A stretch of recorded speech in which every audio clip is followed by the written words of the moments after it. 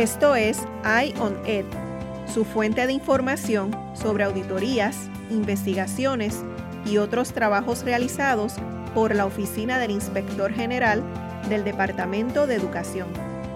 Sintonice para las últimas noticias sobre nuestros esfuerzos para identificar y detener el fraude, mal uso y abuso en los programas, operaciones y fondos de educación federal.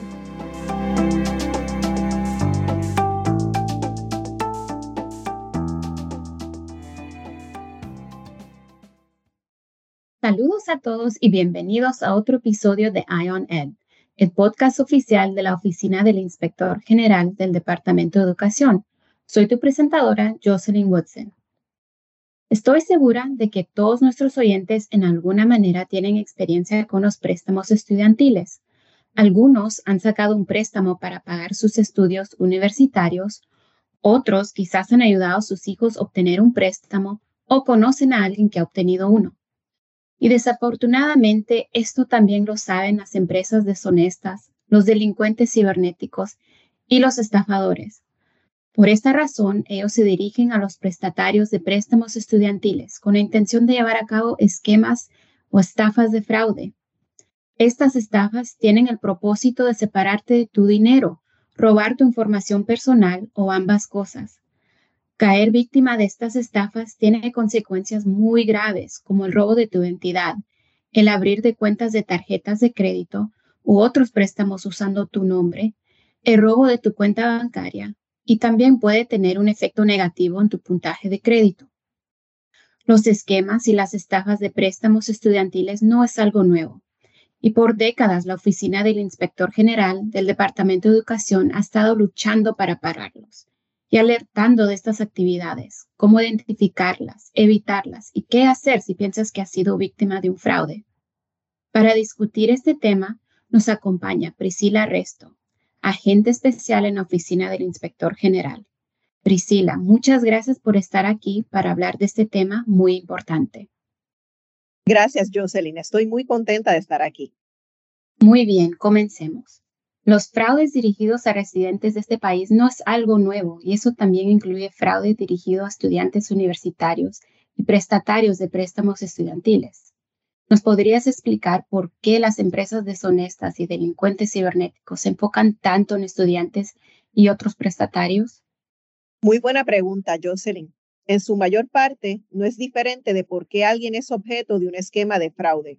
Lo hacen para obtener tu dinero u obtener tu información personal, como lo son tu número de seguro social o tu fecha de nacimiento. Estos criminales prefieren como objetivo a estudiantes universitarios y prestatarios de préstamos estudiantiles, porque los ven más vulnerables a sus estafas, ya que están ocupados con sus estudios o nuevo empleo, o a lo mejor están pagando sus cuentas por primera vez. Y como bien mencionaste, siempre están buscando la manera de reducir sus préstamos o eliminarlos por completo.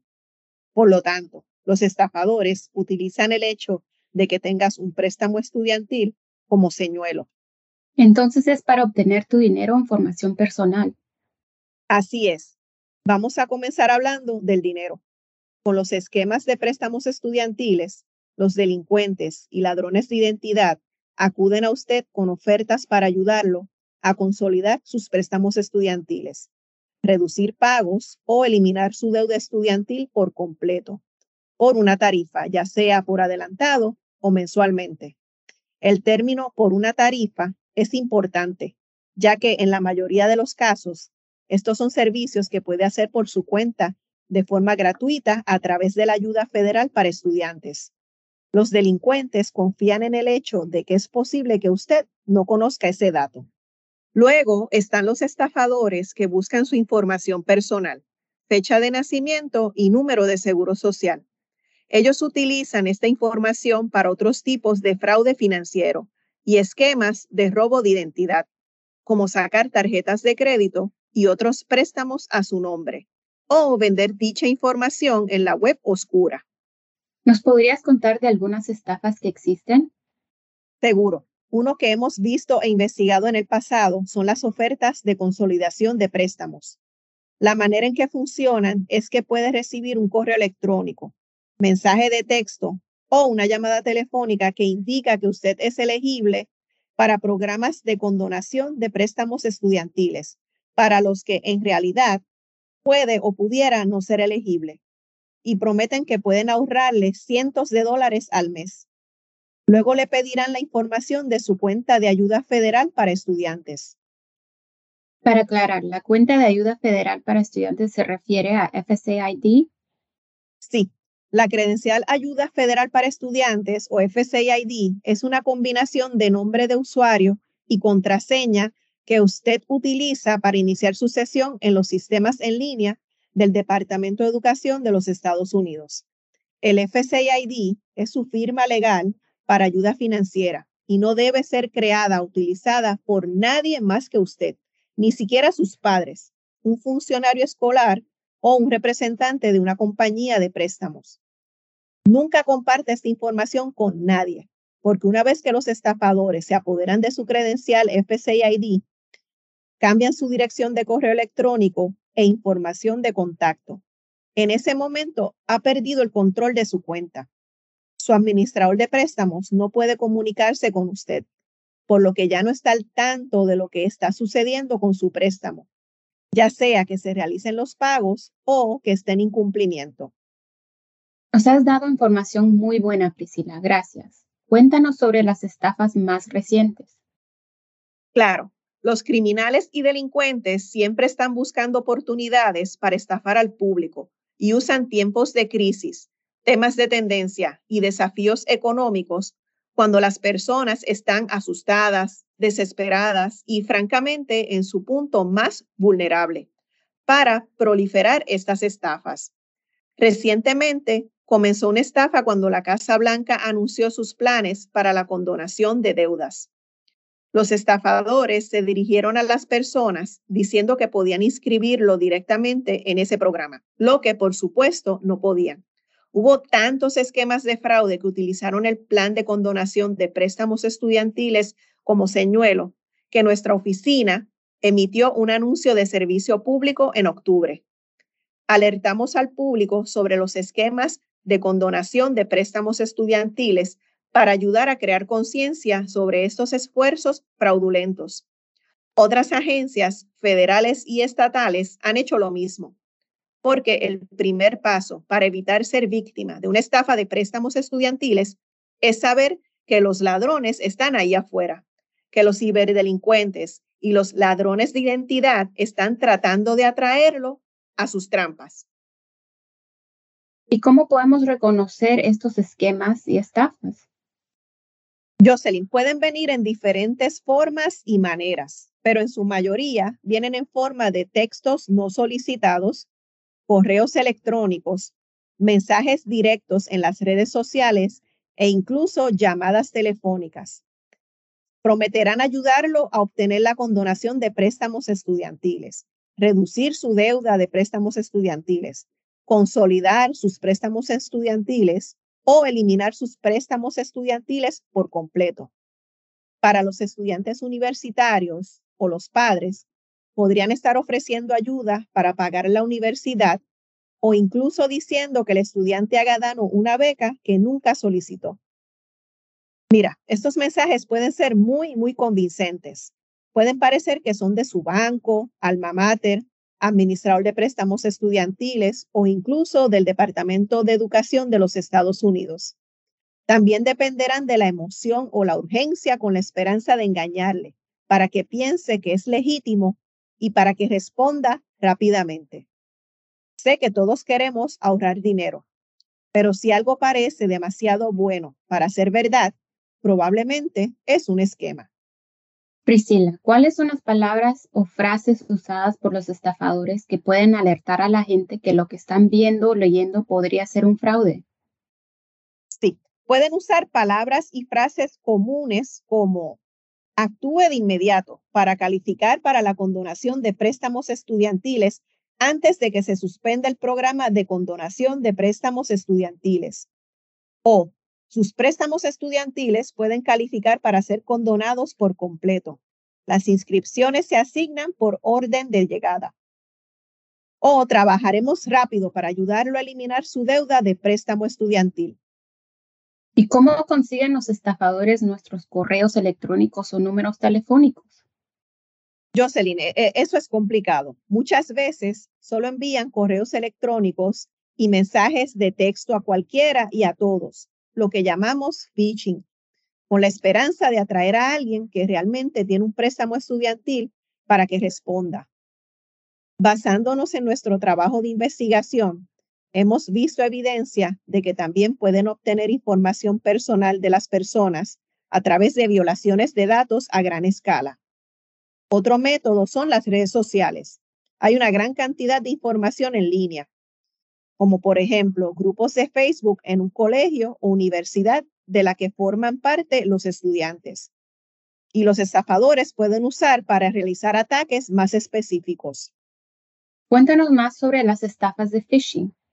Jocelyn, una definición básica de phishing es que es un tipo de estafa en línea que se dirige a los consumidores enviándoles un correo electrónico que parece provenir de una fuente conocida, como un proveedor de servicios de Internet, un banco o una empresa de servicios de préstamos.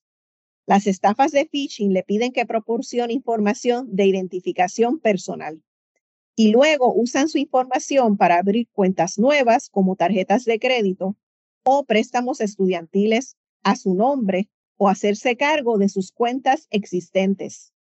Entonces, sí está muy claro que los delincuentes tratan de usar estas estafas para atraer a los estudiantes universitarios y otros prestatarios. Pero ¿cómo podemos evitarlo?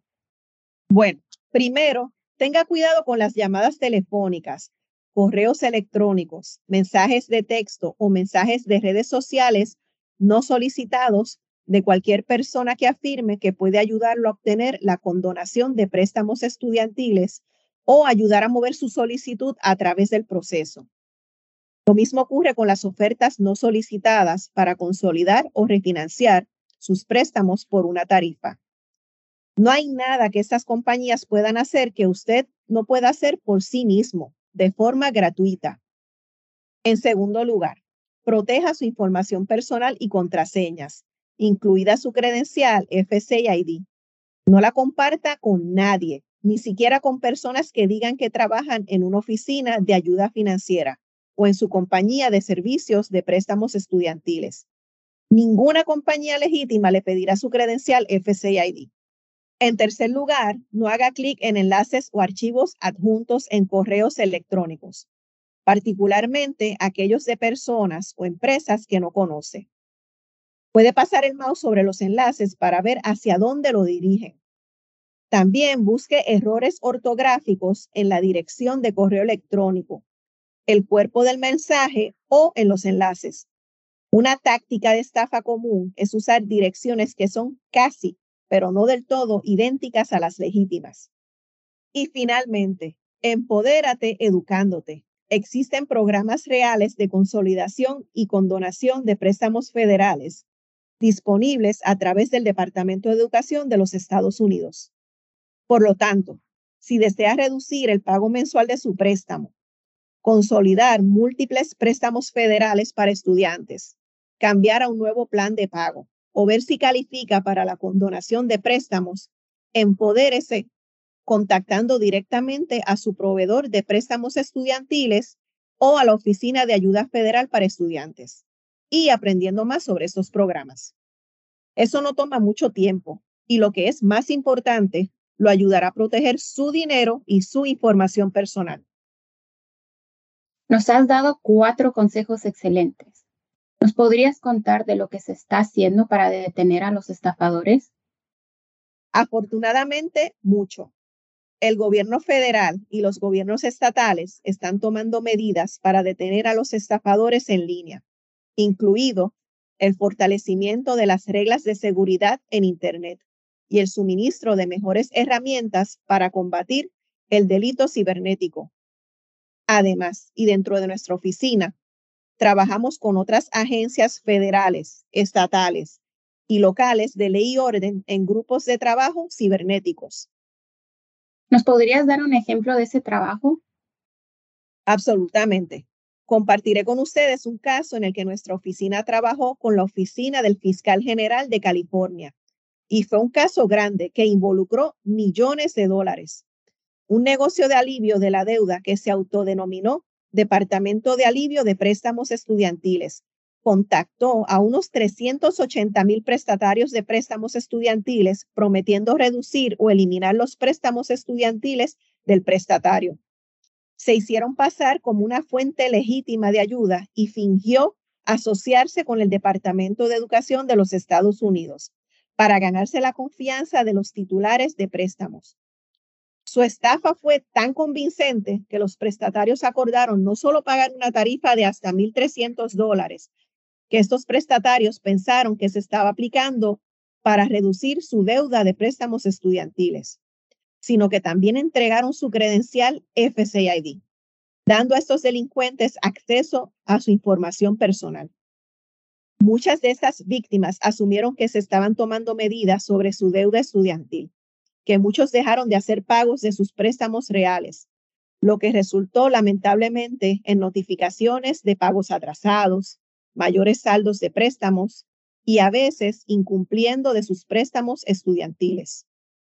Gracias a nuestro trabajo y en asociación con la Oficina del Fiscal General de California, pudimos detener a estos estafadores que fueron sentenciados a prisión y se les ordenó pagar cientos de miles de dólares en restitución. Pero ese es un solo ejemplo del tipo de esquemas de fraude que existen. ¿Hay otros tipos de estafas dirigidas a estudiantes o a padres que debemos tener en mente? Definitivamente. Otra estafa relacionada con la educación que hemos visto recientemente es en el área de becas. Los delincuentes atacan a los estudiantes o a sus padres alegando que han ganado una beca que el estudiante nunca solicitó. El estafador puede pedirle su número de cuenta bancaria para que pueda poner el dinero de la beca directamente en su cuenta o solicitar una tarjeta de crédito para cubrir el costo de enviarle el cheque. No caiga en esto. Ninguna organización legítima ofrecería becas al azar a estudiantes que no lo solicitaron, ni requería su número de cuenta bancaria o tarjeta de crédito para obtener el dinero de la beca. Sí, eso tiene mucho sentido. Mira, es bien difícil, Jocelyn. Los estudiantes universitarios o sus padres siempre están buscando maneras para ayudar a pagar la universidad. Los delincuentes se aprovechan de eso. Esto es solo un ejemplo. Hay un sinnúmero de estafas por ahí con nuevas apareciendo todo el tiempo. Las personas, especialmente los estudiantes, deben estar conscientes de estas iniciativas. ¿Qué podría hacer alguien si recibe algo que sospecha podría ser parte de una estafa? Bueno, Jocelyn, lo más importante que puede hacer es no responder. No caiga en su sentido de urgencia. No responda hasta que haya verificado que la oferta es realmente legítima. Y esto puede hacerlo llamando a Ayuda Federal para Estudiantes, la Oficina de Ayuda Financiera de su escuela, su administrador de préstamos estudiantiles, o puede encargarse de ello y buscar la compañía en línea y verificar si hay quejas sobre esa compañía. Priscila, ¿qué hago si pienso que he sido víctima de una estafa? Bueno, Jocelyn, si sospecha que su información personal ha sido robada como resultado de una estafa de préstamos estudiantiles, realmente debería tomar medidas rápidamente. Primero, comuníquese con la Oficina Federal de Ayuda para Estudiantes y con la entidad administradora de sus préstamos para informarles sobre la situación. Luego, comuníquese con las agencias de informes de crédito y congele su cuenta para que nadie más pueda abrir nuevas cuentas de crédito a su nombre. Y si recibe un correo electrónico, mensaje de texto o llamada que cree que es una estafa, háganoslo saber. Comuníquese con la línea directa de fraude de la OIG en oighotline.ed.gov para informar lo que recibió. ¿Podrías recordarles a nuestros oyentes las 3 cosas que pueden hacer para protegerse? Claro, aquí están los 3 significantes. Número 1, sea escéptico. Si algo parece demasiado bueno para ser verdad, probablemente es un esquema. No confíe en correos electrónicos, mensajes de texto y llamadas telefónicas aleatorias o no solicitadas. Número 2, estar bien informado. Una vez que comienza a ser escéptico de las cosas, es importante estar bien informado sobre lo que está sucediendo y los tipos de esquemas de fraude que existen. Saber que los delincuentes están tratando de estafarlo lo ayudará a proteger su dinero y su información. Número 3. Por último, actúe rápidamente. Seamos honestos. Estas estafas cada vez se están volviendo más sofisticadas y cualquiera de nosotros puede caer en ellas. Si se percata que fue víctima de una estafa, es importante saber a quién reportarlo y qué acciones tomar. Anteriormente ya mencionamos cómo serían esas acciones. Nos has dado mucha información excelente hoy, Priscila. Para nuestros oyentes, toda la información que hemos compartido está disponible en nuestro sitio web y en nuestras redes sociales. Correcto, donde también proporcionamos información sobre nuevos esquemas y estafas y destacamos los resultados de nuestras investigaciones criminales y otros trabajos y esfuerzos de la OIG. Si todavía no nos estás siguiendo en nuestras redes sociales, ahora puedes empezar. Nuestra cuenta de Twitter y Facebook es @educationoig y en LinkedIn es education-oig. Priscila, otra vez, muchas gracias por estar con nosotros para hablar de un tema extremadamente importante. Gracias por invitarme, Jocelyn. Y a ustedes, muchas gracias por sintonizar. Hasta la próxima, soy Jocelyn Woodson, en la oficina del Inspector General del Departamento de Educación. Esto ha sido Eye on Ed.